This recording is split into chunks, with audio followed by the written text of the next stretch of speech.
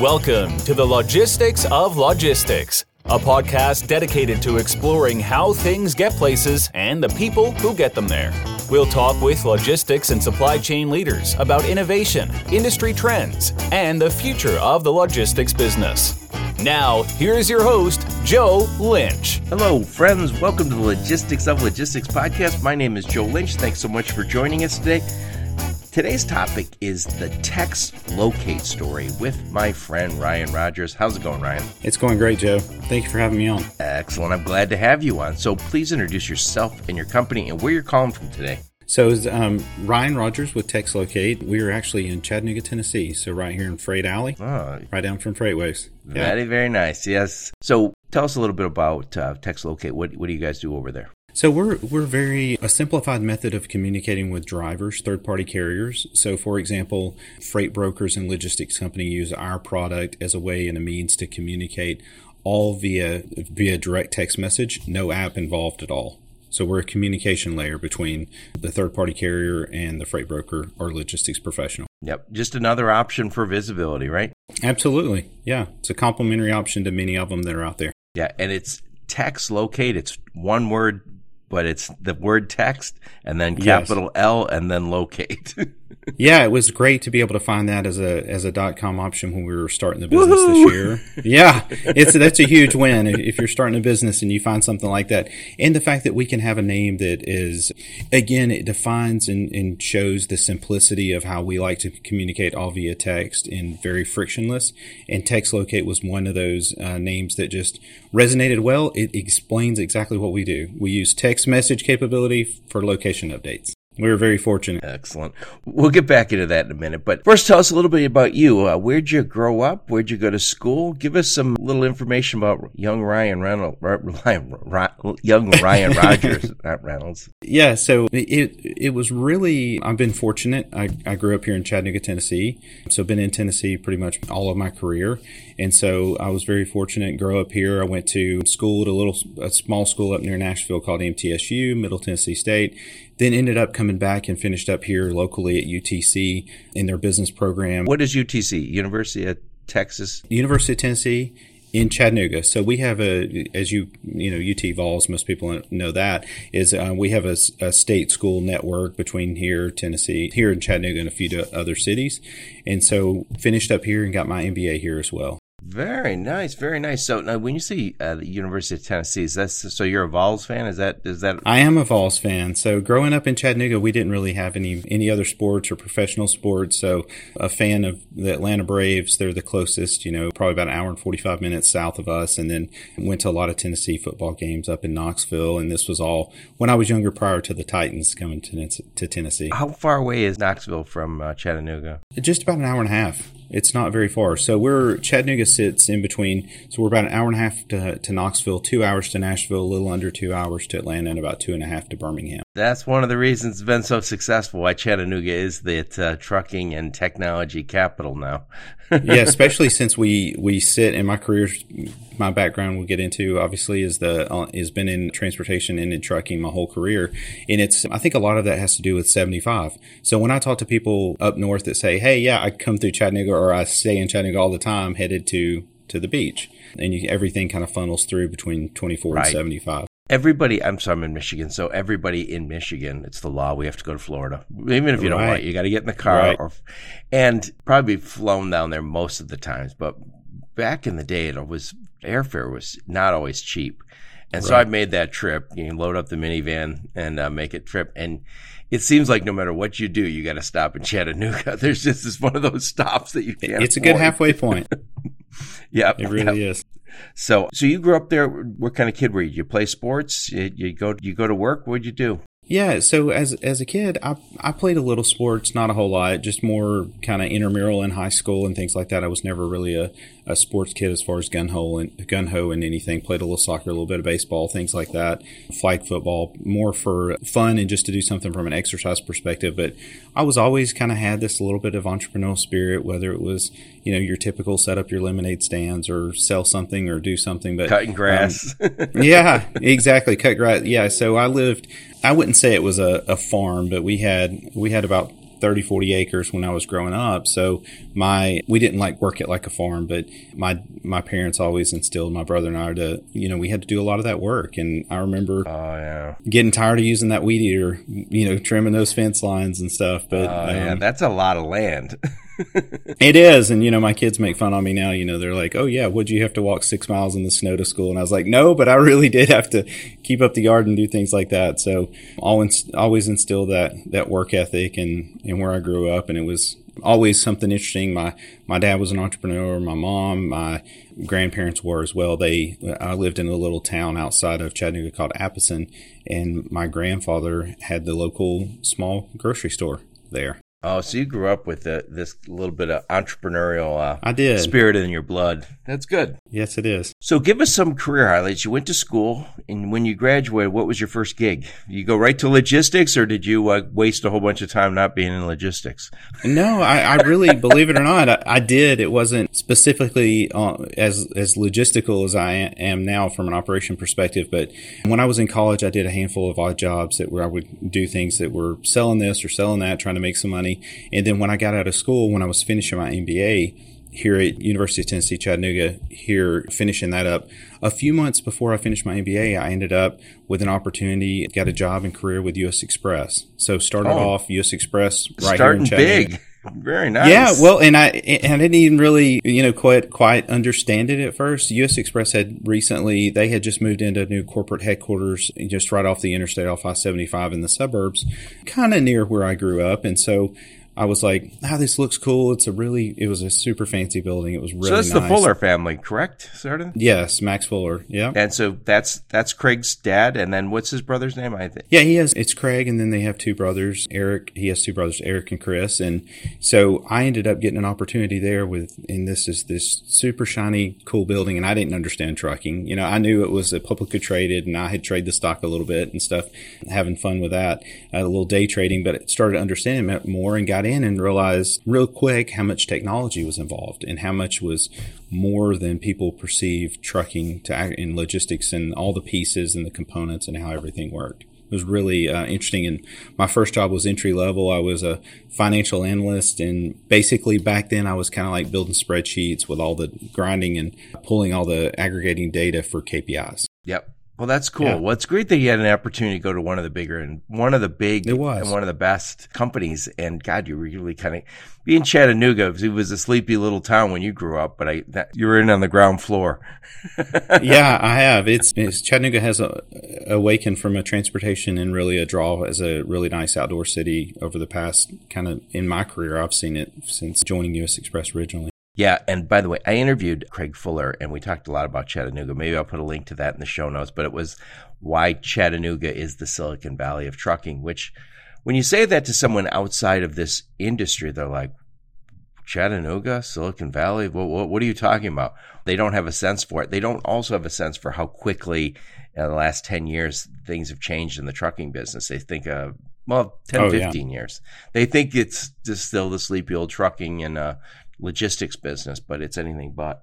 Anyway, so how long were you at U.S. Express, and what gigs did you do over there? Yeah, so I was there for 16 years, for a long period of my career. Yeah, there for a long time, really enjoyed it, had a great experience, and came up through, I think what really helped is that there was U.S. Express was going through a lot of growth. We made some additional acquisitions, so there was always a need for things to be, worked out, processes put in place. Dynamic place to work. Very much, and the growth was so quick. And that's so good for a young person. It was very good. Yeah, it was, and I had two really good mentors there that poured a lot of time in me, and I was able to just pour time into learning new things and solving problems. So I went through really from those KPIs and then into treasury and financial side. And then I ended up being the treasurer for the company. And it was funny because I had about 45 people in treasury, and people would be like, we never see treasury. And I was like, well, it's not exactly treasury. So we have a couple of financially driven people, but the rest were back office operations like the fuel department and negotiating purchasing contracts with that, and then helping assist with things with IT and communications and real estate and facilities. So it was a whole, aggregate of all different pieces. And I think that really is what helped me tremendously during my time at U.S. Xpress, is to get to be involved, as there were problems and needs there that I was able to work and fix and repair and help improve the business. So what was your last job there before you went to the next opportunity? So my last job there, what was interesting is during all that financial time, I ended up also working with Craig, and I actually worked together with a sister company during a period of time at Transcard. It was a prepaid fuel card and MasterCard type business. Very and nice. We worked together for about a year and a half doing that. And so that was really interesting. It was kind of a dual role with my treasury. And then Craig was spending some time out of town and doing a lot of sales. And then when he moved back to Chattanooga, he came back into assume all the responsibility, which mine was just interim. And at that point, I'd worked myself out of a job. I'd had built a good team, and at that point in time, the market was a little bit different. It was in 2012, and we weren't doing a lot of M&A activity and things like that. So there was a couple opportunities to either get involved in the dedicated side or get involved in the freight brokerage. Well, coming from that non-asset side that I had just experienced with Transcard, I really had a strong appeal to brokerage. So that's when I actually took over and started leading the brokerage team as chief operating officer for the brokerage division. Nicely done. And it was great. And, we had a team there. There was a group of people, and a lot of them with brokerage background. And we just said, okay, how do we really ignite the brand in U.S. Xpress? And so we had a lot of great team members that put it together, started a recruiting effort using the brand, the U.S. Xpress brand, and its, strength behind it and recognition in the market. And we grew that brokerage business from about 40 million to just right under 200 million in about 2.5 years. Aggressively grew it. Yeah. It was so much fun. We were hiring people. That must have been a lot of hiring. It was a lot of hiring. It was a lot of training, and it was giving a lot of people latitude to really build the business, like a mini entrepreneur business to develop it. We built teams out, small groups and small teams that had somebody kind of lead that team from a carrier and a customer side, and really grew it. Opened three or four outside locations between Chicago and Phoenix, Toledo, Minneapolis. It was a lot of growth, but really fast, but it was a whole lot of fun. And that was my last role that I had there at U.S. Xpress. Yeah, so, one of the things I've noticed, I've not been in this business my whole career. I was started off as an automotive guy, but I would say I got into this business like 2010. And one of the things I noticed was at the time there seemed to be brokerage companies and trucking companies. And usually, there were some that were both. But it seems as if now in the last 10 years, I've seen just a ton of activity where trucking companies say, we need to open a brokerage. And I know of one very large, 500 truck carrier that said, we're getting rid of our trucks because they grew their brokerage. Oh, wow. But it seems as if there was a real need to do that just because of the economics of the business. You always need that backhaul, and you go, I don't have a backhaul. And then you're calling some outside broker to go help you out. And you're like, geez, Pete, can't we do that ourselves? Was that kind of the thought you guys had? Yeah, it was. We were also building an independent brand. There was opportunities to help the asset side, but then there was opportunities just to help customer needs, where a customer would have more needs than we had the capability with the number of trucks to always service. So it was both. It was help from a customer perspective, then it was also to help with backhaul needs on the assets as well. Yeah, it was great. Yeah, and it's interesting. Back then, I don't think it's as prevalent now, but back then I always felt there was people who would say, when I managed a non-asset-based 3PL, and people would say, do you have trucks? And you go, no. Click, right? They're done. They don't want to talk to you. And so, but then I think the challenge, even if you have trucks, very few companies have enough trucks to cover the entire country. So you kind of always, if you say, I want to work with someone who has assets, you want to work with somebody who has assets also has a brokerage, because you need both. Yeah, it was very convenient. And we also traded freight, from a brokerage perspective with other large trucking companies throughout the country and other opportunities that were out there. So yeah, it was a blend where you were able to help, again, customer needs and that mix back and forth with whatever the situation may be, because the market it's really big, but you don't always have the right truck in the right location at the right time. And so therefore, but sometimes you do, but sometimes you don't, and you can use somebody else, use an outside, which we had a lot of really good outside third-party carriers that did a great job for us. Yeah, when I was selling for an asset-based trucking company, one of the lessons I learned, I thought it was going to be like shooting fish in a barrel. but you got to sell the ops team on it. So first you sell the customer, and then you go over and say to the ops guy, "Hey, could pretty please we get a truck to do this twice a week?" He says, "What's the backhaul?" "Well, I'm working on it." He goes, come back when you got the backhaul. Yeah.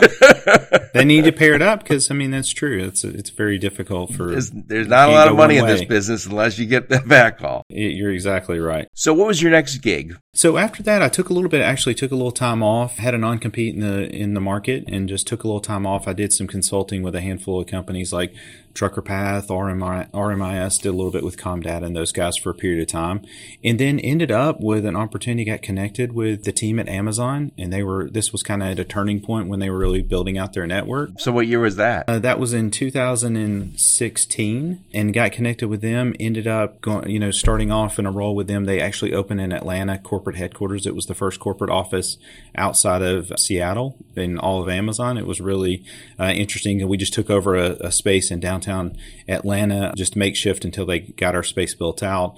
And then, so I had procurement and my team was in Seattle. So it was really a lot of fun. I started working with a lot of the carriers that were my peers in the past. All of a sudden, I became their customer liaison inside of Amazon for procurement for North America. And so I was traveling pretty often to visit with carriers, our different network facilities between Chicago, Phoenix areas, and then a team in Seattle that we did so it was more on the procurement and the negotiation and the relationship on the carrier side. It was really a lot of fun, though. It was a great time to be there. Yeah. So it's interesting, 5 years ago, almost 6 years ago, because we're almost at 2022. 6 years ago, if you talk about Amazon logistics, people were like, "Oh, Amazon's getting into logistics." And it was all, you're like, they're not getting into logistics. They are logistics. And at that time, I imagine there were a lot of people saying to you, if you were to say to a buddy, "Yeah, I'm working with Amazon and in logistics," they're like, "Oh no, they're a tech company. They don't do logistics." Yeah, or you would hear like in Chattanooga, they have a couple of warehouses. So you would hear, "Oh, okay, is that in the warehouse?" And right. I'm like, "Well, that's part of the pieces we do, but it's a corporate piece of it." But yeah, it was amazing. A lot of what you see today with the small carrier fleet, that was just getting established during my time there, and we were really growing the larger fleet size to meet our needs, and those things have shifted a lot. How many trucks do they have now? I don't even know. I don't even know the number on the trucks. They have a lot of some small day cabs and things like that, but most of what they're doing are still trailers. The vast majority. Okay. Yeah. Yeah, so it's funny. Somebody said on my podcast, they said, Amazon's not getting into logistics. They are logistics. They're a logistics company. And very much so. That AWS was always like Amazon Web Services was always kind of the side business that all of a sudden became one of their main businesses. Same with logistics. It was never like, well, yeah, they're just dabbling in it, it seemed. And then all of a sudden, in fact, there's been people on my podcast who say that's going to be the next Amazon Web Services in terms of major contribution to the bottom line. Yeah, they have been growing it dramatically. And some of that, like when I think about even with what I've started with TextLocate and kind of that entrepreneurial spirit, a lot of what I've done, even into my next career, from there I transitioned to Chief Transformation Officer at Covenant Transport. And I think I've had some success with obviously getting the right team members and having, the fortunate to work with a lot of good people. But it's kind of that entrepreneurial kind of aspect. You're inside a big business, you're able to create something. That was something I was able to do at my time there at US Express. And then Amazon, of course, has driven 150% that way to kind of build out your business. So I think that just kept sparking that. And even when I moved to transition to Covenant, for the past 3 years that I spent there, was really tech, M&A, innovation, kind of transformation, leading, helping them with a M&A opportunity to transition Covenant more into the warehousing side of the space than just a long haul trucking company. So what was your opportunity? What was your job over at Covenant? It was Chief Transformation Officer. And what were they transforming to? Yeah, so they were really trying to transition the business from being only long haul and only just asset driven. They wanted to get a variety of a couple things. They wanted to get involved in the warehousing side of the business, managed trans, and they wanted to grow their brokerage side. So we acquired a company and that was in the warehousing business that had 2 or 3 million square feet that really got them into that warehousing side of the business and managed trans. I was part of the team that we originally found that group and closed on that acquisition. And then I led their tech team. They wanted to really take their tech to the next level. So I led that group and really kind of looking at the next, capabilities for with Covenant with all these activities going on. And then probably about a year in, or maybe a year and a half in, the gentleman that was running their brokerage division retired, and they asked me to oversee that as well. So then we went and kind of ignited their brokerage group, similar to U.S. Express, and really started gathering additional you had the talent. blueprint. Yeah, exactly, and growing it rapidly, and took it kind of to the next level. And then COVID hit. A lot of things changed.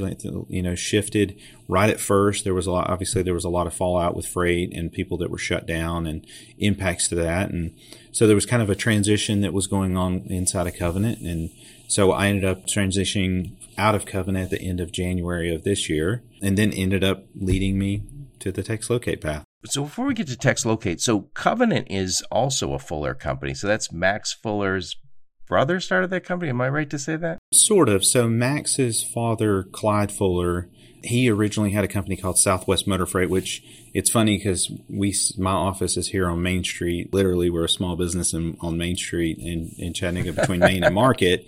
And just about probably a mile and a half down is where Southwest Motor Freight was, and U.S. Express originally. But Max's father, Clyde, was owned that business. And as he was selling that business, he had Max, and then there was another gentleman named Pat Quinn that was not related, but he was an attorney during all the deregulation years. So, and then they had a stepson, Clyde did, that his name's David Parker. And so David, Max, and Pat were going to all join forces at one point and start a business. David decided to go on his own path. So Max and Pat started U.S. Express, and David Parker started Covenant. I know there's lots of businesses in Chattanooga, but it's this kind of all the Fuller stories that we hear so much about. And again, I think when Craig Fuller was on my podcast, he did talk about Covenant being kind of family member, also U.S. Express, and all that led to all the great stuff. And again, I've had Freightways on my podcast many times, and I know you were just on Freightways.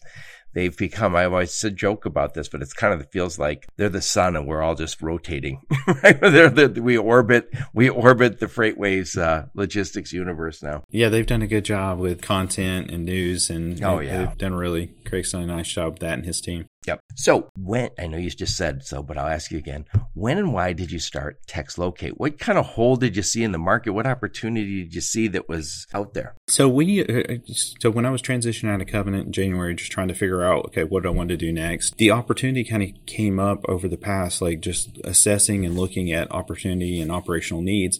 And from all these years of being in transportation and brokerage, you would hear the same chatter on the floor.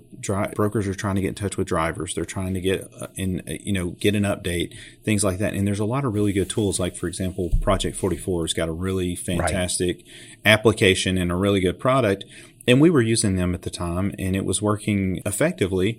But what I would hear is sometimes you would see a couple things. You would see somebody texting from their phone or on Telegram app or something like that, and then I can't get in touch with the driver, or the driver's having trouble getting their connectivity with the application or getting signed in. Whether they were having those struggles or drivers just didn't want to do it, we just saw this as a opportunity. And I've got some additional partners that did on the development side, younger guys that said, hey, we've got an idea. The three of us sat down and we were like, how do we do this? And we were like, hey, we've all kind of got this idea, and we think there's a need. I mean, I felt genuinely that there was a need for a simplified product. And again, this wasn't something we never put TextLocate together to say, hey, we're going to replace P44. We're going to replace all these tools. We said, hey, those are great tools, and I bet they'll keep growing because apps have continued to get better. People are more accustomed to using those from a location perspective, but there's still this challenge and resistance. So how do we actually take it from the other side? So the applications are growing in the market, but on the other end of the spectrum is the old school telephone that we still know. Pick up the phone and call. So we said, okay, how do we digitize that phone call? So our goal is to continue growing the text capabilities for logistics from the phone call perspective. How do I eliminate that phone call or reduce it? Really, you never eliminate it just because there's usually if you have an urgency situation, but how do we create text ability? So that's when we kind of came up with the idea we can combine text messaging and then get a location update. And then we can also layer in two-way chat so that you can have an easy conversation via our dashboard with an actual driver that is very very frictionless because the smartphones, the timing has worked out great because smartphones are a very large percentage, obviously today, than they've ever been with drivers. So that capability's there with texting, and it worked from a simplistic perspective. And then we started developing the tool. It was one of those things that we started putting some pieces together that looked very ugly and it was terrible, but we finally got it to work and we were like, hey, this works. Now how do we figure out how would somebody use it in day-to-day application? Yeah, well, and how do they use it? So we had to start putting those pieces together. So let me ask you a few dumb questions because that's what I'm best at.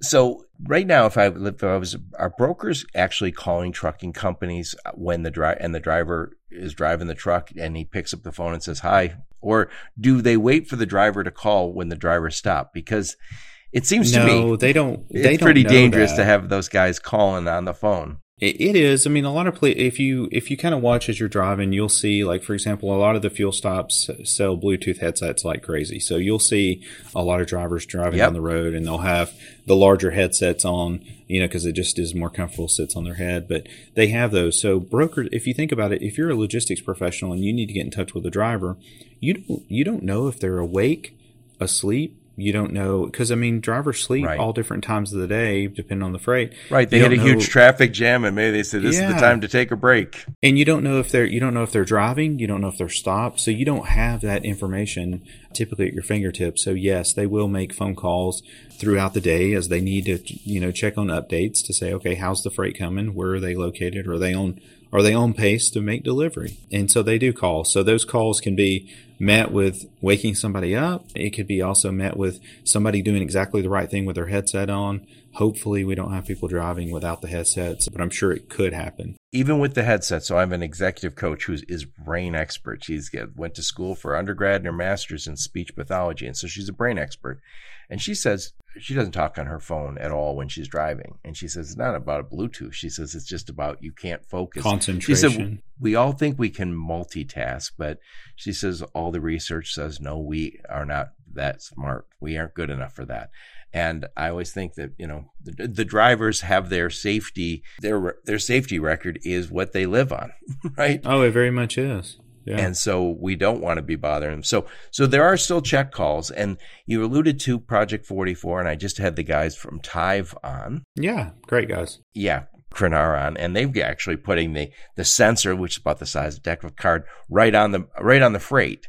Which that I think there's a lot of companies are going to start using that because that'll tell you not only where your stuff's at, but also if your temperature control is a concern, or it'll also measure vibrations. It'll measure, what your freight is going through, which is, if you're moving servers or something, I don't want to get those servers and they go, hey, they look good. But then you go to turn them on and find out these must have hit some big bumps along the way.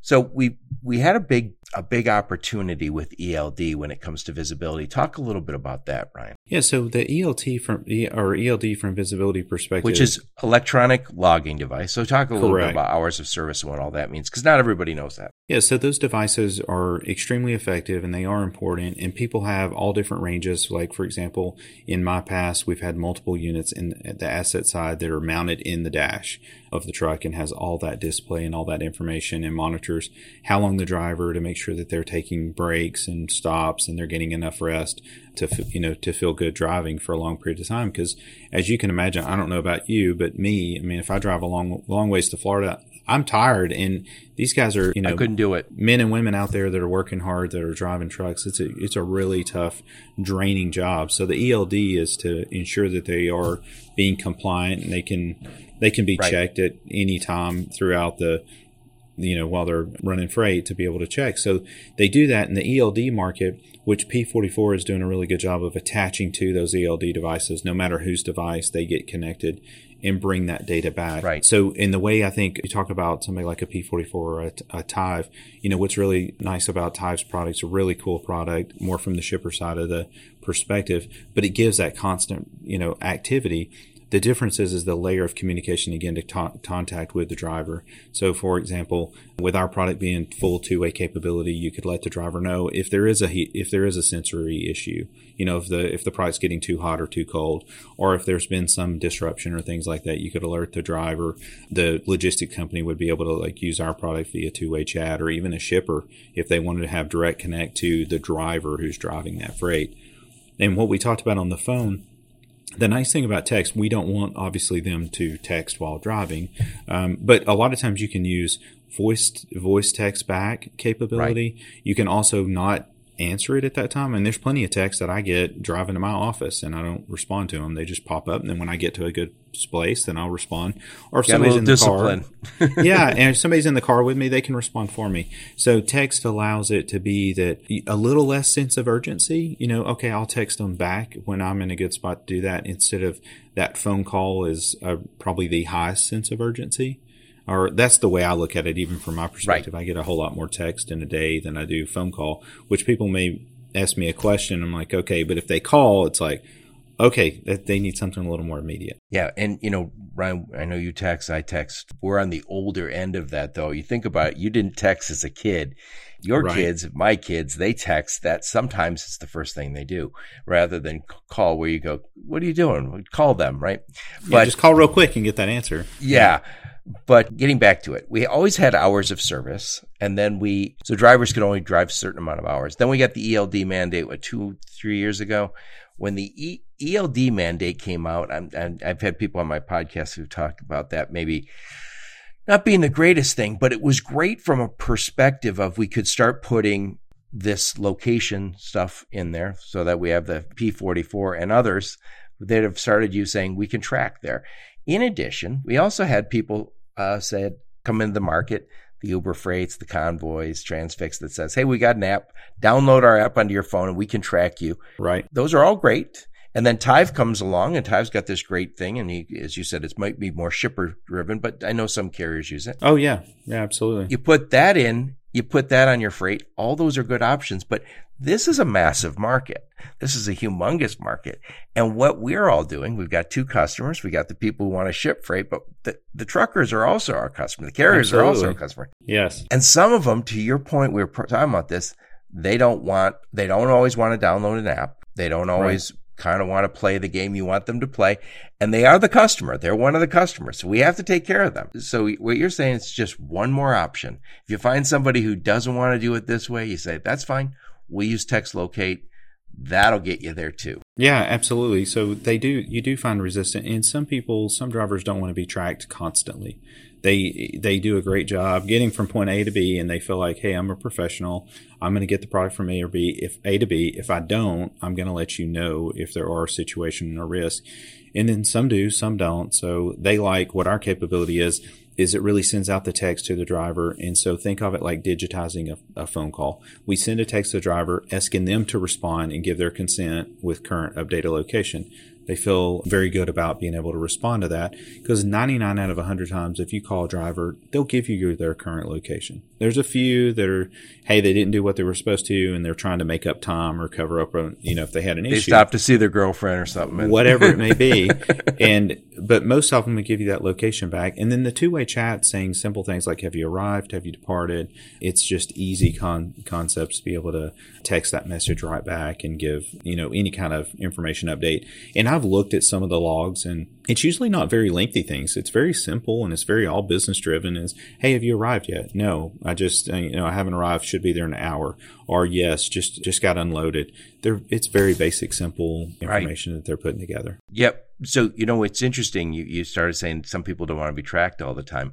There are a lot of jobs out there. If you go to work in a phone center right now, a lot of those phone centers will say, okay, well, when you go to the restroom, just press this button so we know not to route a call your way. Right. And come back, and then and potentially so that somebody says, geez, oh, Pete, you went to the bathroom 3 times on your shift yesterday.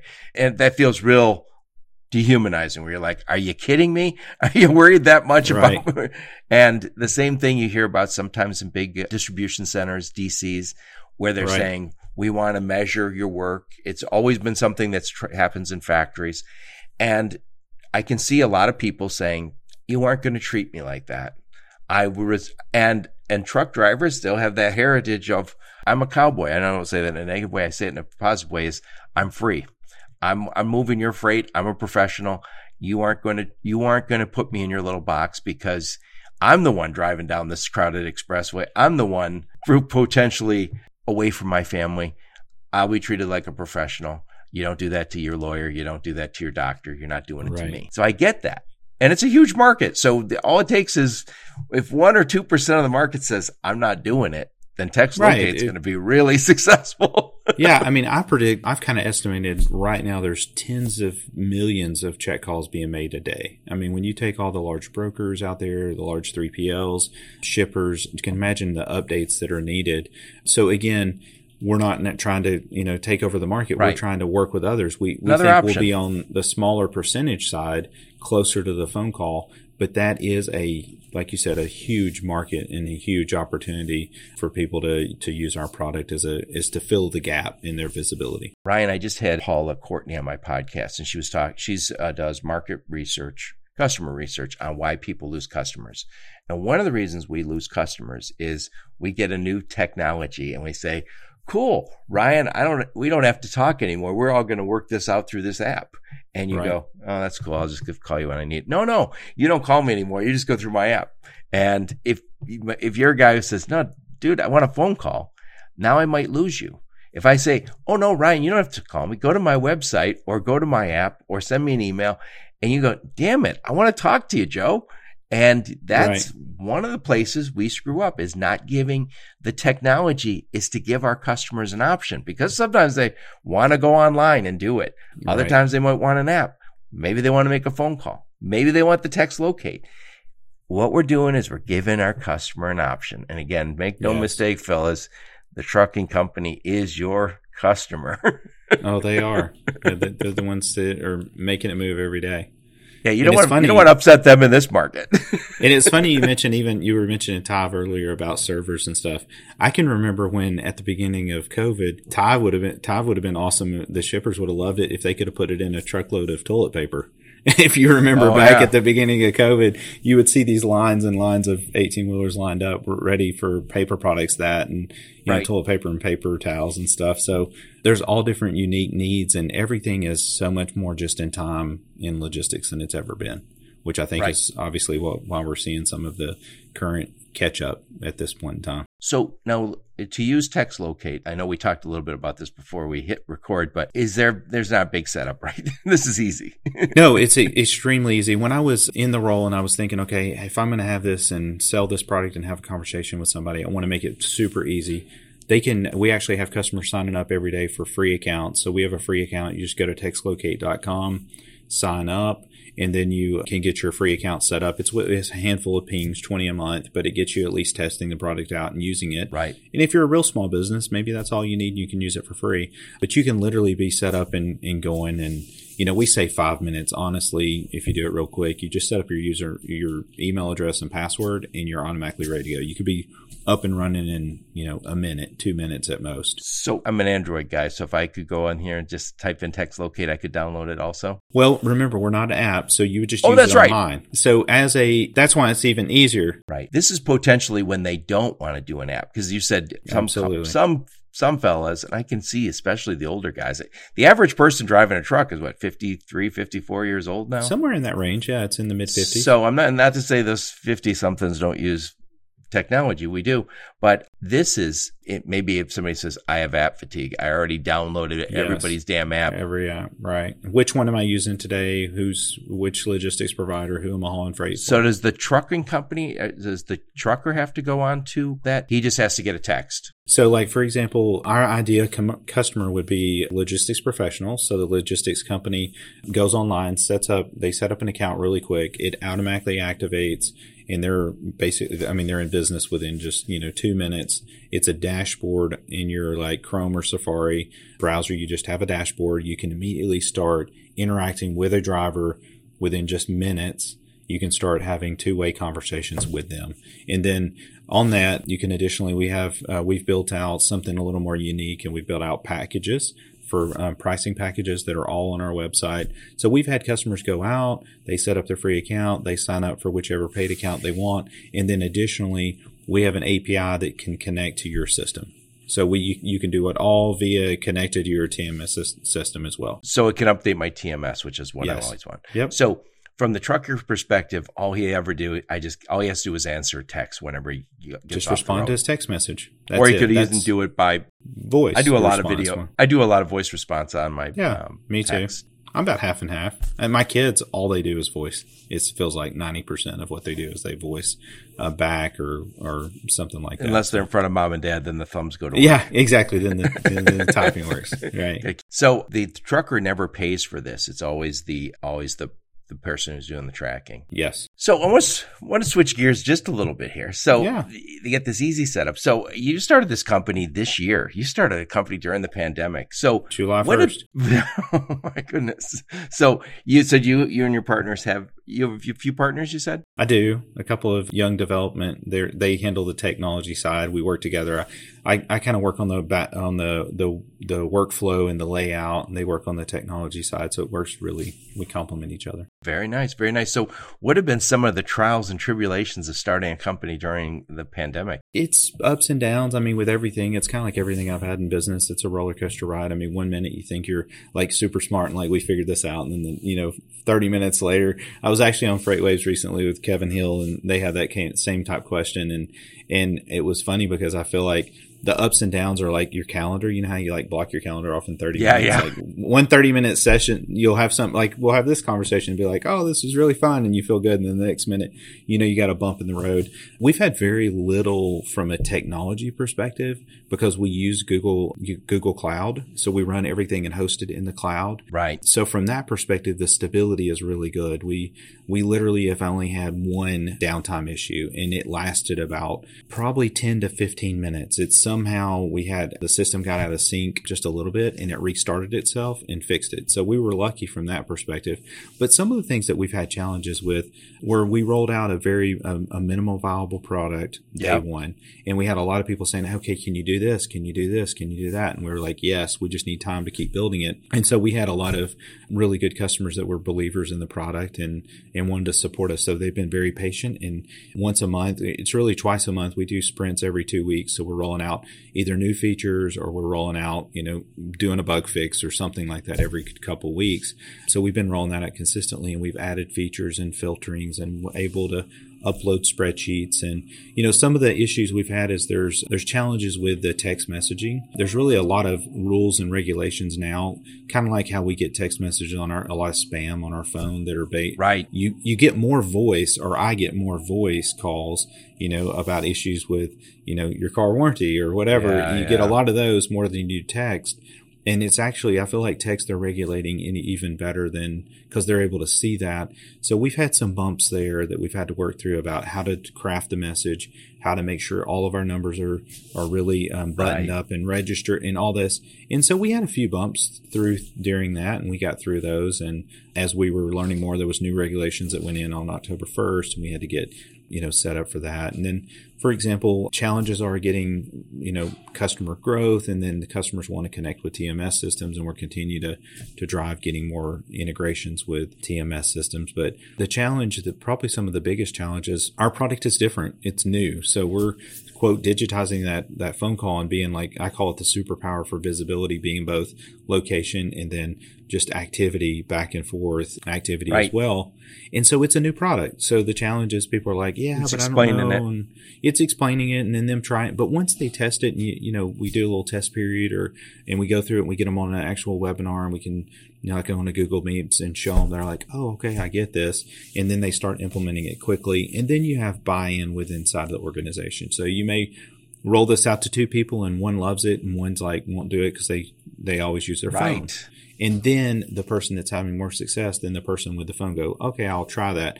So it's just a matter of, we like to roll out to as many people as possible because it's adoption and people changing their behaviors a little bit. It's kind of like when we first, as you know, when we first started texting, you had the old little phone, you had the flip phone and you were keying like three numbers to get the right letter. And you were like, this is crazy. But when the iPhone and the Android devices started coming out and you could actually type sentences pretty quick, it changed. Right. So for us, it's changing that adoption. I do remember the first time I got a text message, I was at a drive-through, and I remember I got it it was a text from my friend. It was just, hi, Joe. And I was like, and then when I looked at it, it was on my flip phone or whatever I had back then. And I remember it said, and I go, oh, my friend Chip's phone number called me or sent me. I didn't know what even to call it. And then I called him. I said, hey, dude, your your phone number sent me this message. And he said, no, I sent you that message. I was like, how'd you do that? and he goes, and I go, why didn't you just call me and say, hi, Joe? He goes, because we're texting now. It's new technology. You're trying it. Yeah. So it takes and I'm probably driving home going, Chip's gone crazy. Anyway, now all we do is text, it seems like. One thing that, and we didn't hit on this, and I think it's an important point. If I'm tracking a whole bunch of shipments and people say, I'm not using the app, I don't want you tracking me on the ELD, none of that. And they say, just check call. So I can call. And that guy says, yep, I'm driving in Chattanooga right now. And maybe I can take him at his word and he can trust him. But if I do the TextLocate, he might send me a text and say, hey, I'm coming in Chattanooga right now. But if I look and go, no, he's 100 miles out at Chattanooga, because TextLocate knows where his phone's at. Right. What it does is he would respond back. It's and trust but verify. Yes. And he or she would touch the link and respond back, and we get their lat long position. So yeah, we have a lot of our customers use it for pre-booking when they say, hey, I can pick up in 2 hours. And you're like, okay, well, I just need to send you a TextLocate to confirm. And find out they're really 4 hours away. Also, and I would just throw this out there, I think more likely when somebody's driving, if I'm driving down to Chattanooga from Detroit, somebody says, where are you at? I said, I don't know. I think I'm near Chattanooga. I think I'm an hour away, or maybe it's a half hour away, but I don't know. I'm getting closer. As soon as I see the next sign that says 25 miles, I'll know where I'm at, but I haven't seen one of those in a while. So that just takes a little bit of the pressure off, because now we know. And I think also it's just the system can update like that a lot easier. Yeah, it does. Like, for example, I've got a buddy that we were testing this. He and I used to work together at Covenant. He leads their innovation side. His name's Matt McClellan. He was just on the podcast. Matt's great. Good. Yeah, so Matt has a Sprinter van. So he was traveling from the West Coast back this summer in a Sprinter van. And that was an exact conversation. I was like, hey, I'm testing this to make sure. And I said, okay, where are you? And he was like, I'm going through Nebraska. And I was like, okay, well, I'm going to send you a location right now, so when you can respond or whatever.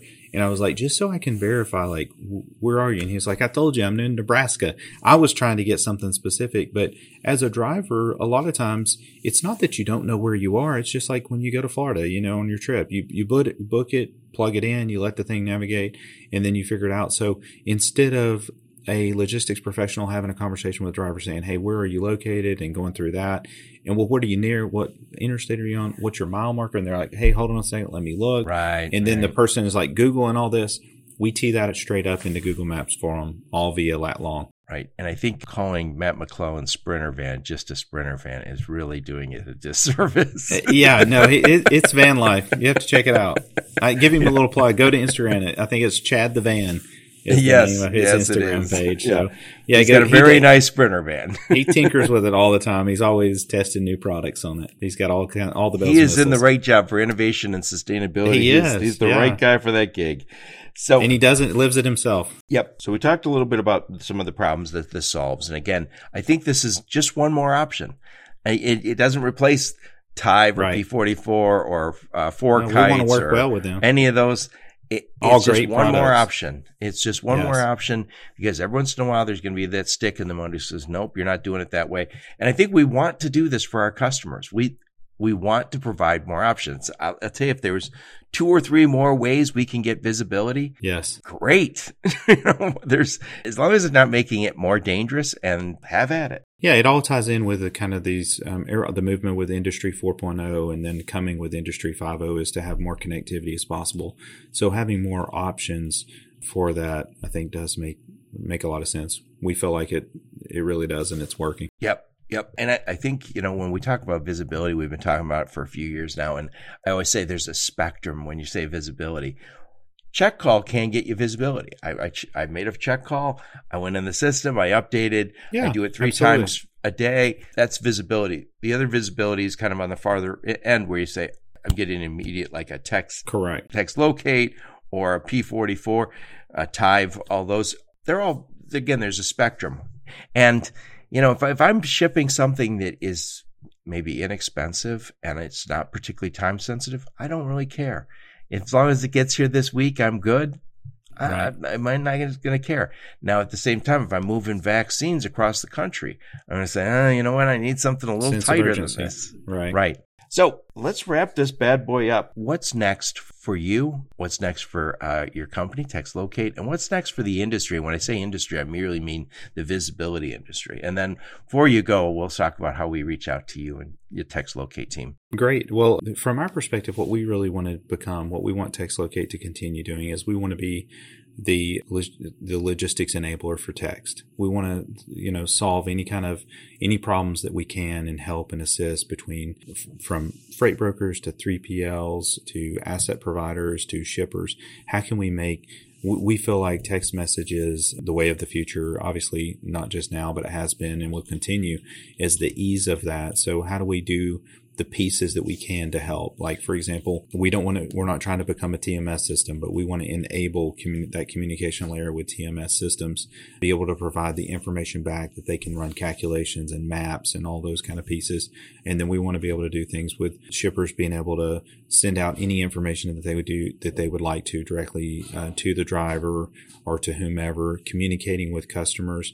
For example, where a freight broker could have a conversation with a driver and negotiate rate, or they could have one with a customer to say, hey, is there another load, or can I give you an update?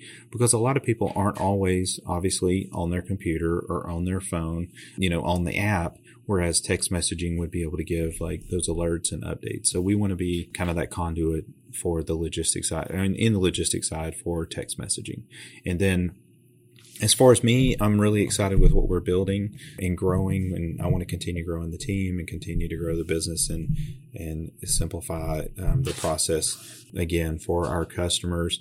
We're extremely appreciative of those customers that have supported us at this point and build it, and we think we got a lot of opportunity to continue to be a connective tissue and grow the business. Very nice. Very nice. So who's the sweet spot for TextLocate? It's really right now our target audience, I guess from my background and stuff, is really is the brokerage community right now and the 3PL. So if you're needing to have a communication or needing to get location updates or direct communication with a third party, that's really our target audience. We have customers ranging from as small as a $6 million broker that uses it for visibility to a large broker that is, a $1 billion broker out there that's using this just product. Another option. Yeah. They have the others. And just having an easy, frictionless way to do it. And so that everything is like tied to the load number, everything's tied in collectively in the system instead of your employees going outside the system to do text messaging or other applications. Oh, yeah. And that was happening. You can see it all. Yeah, it happens a lot, and you don't have visibility of that.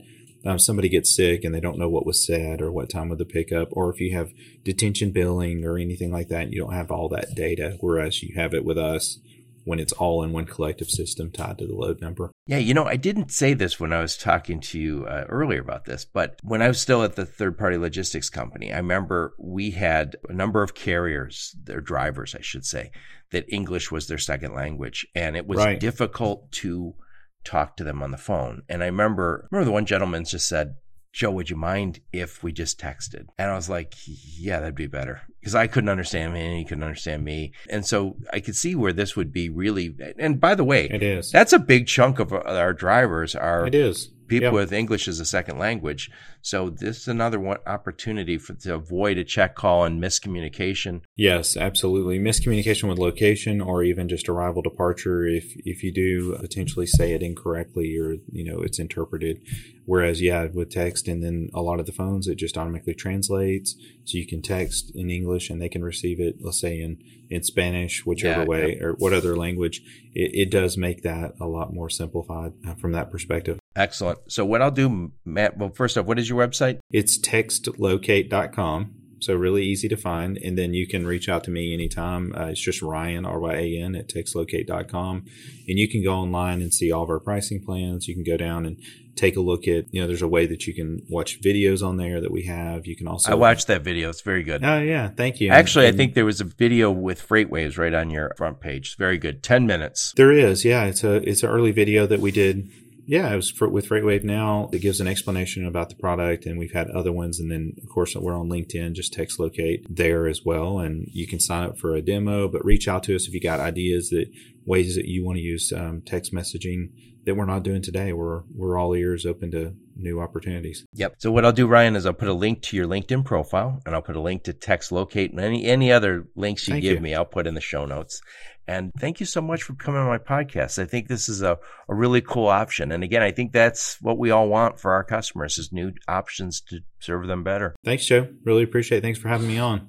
Have a great day. Thank you. And thank all of you for listening to my podcast. Your support is very much appreciated. Until next time, onward and upward. You've been listening to the Logistics of Logistics podcast, where we engage in conversation with experts in the logistics field. For more details, visit thelogisticsoflogistics.com or follow Joe Lynch on LinkedIn.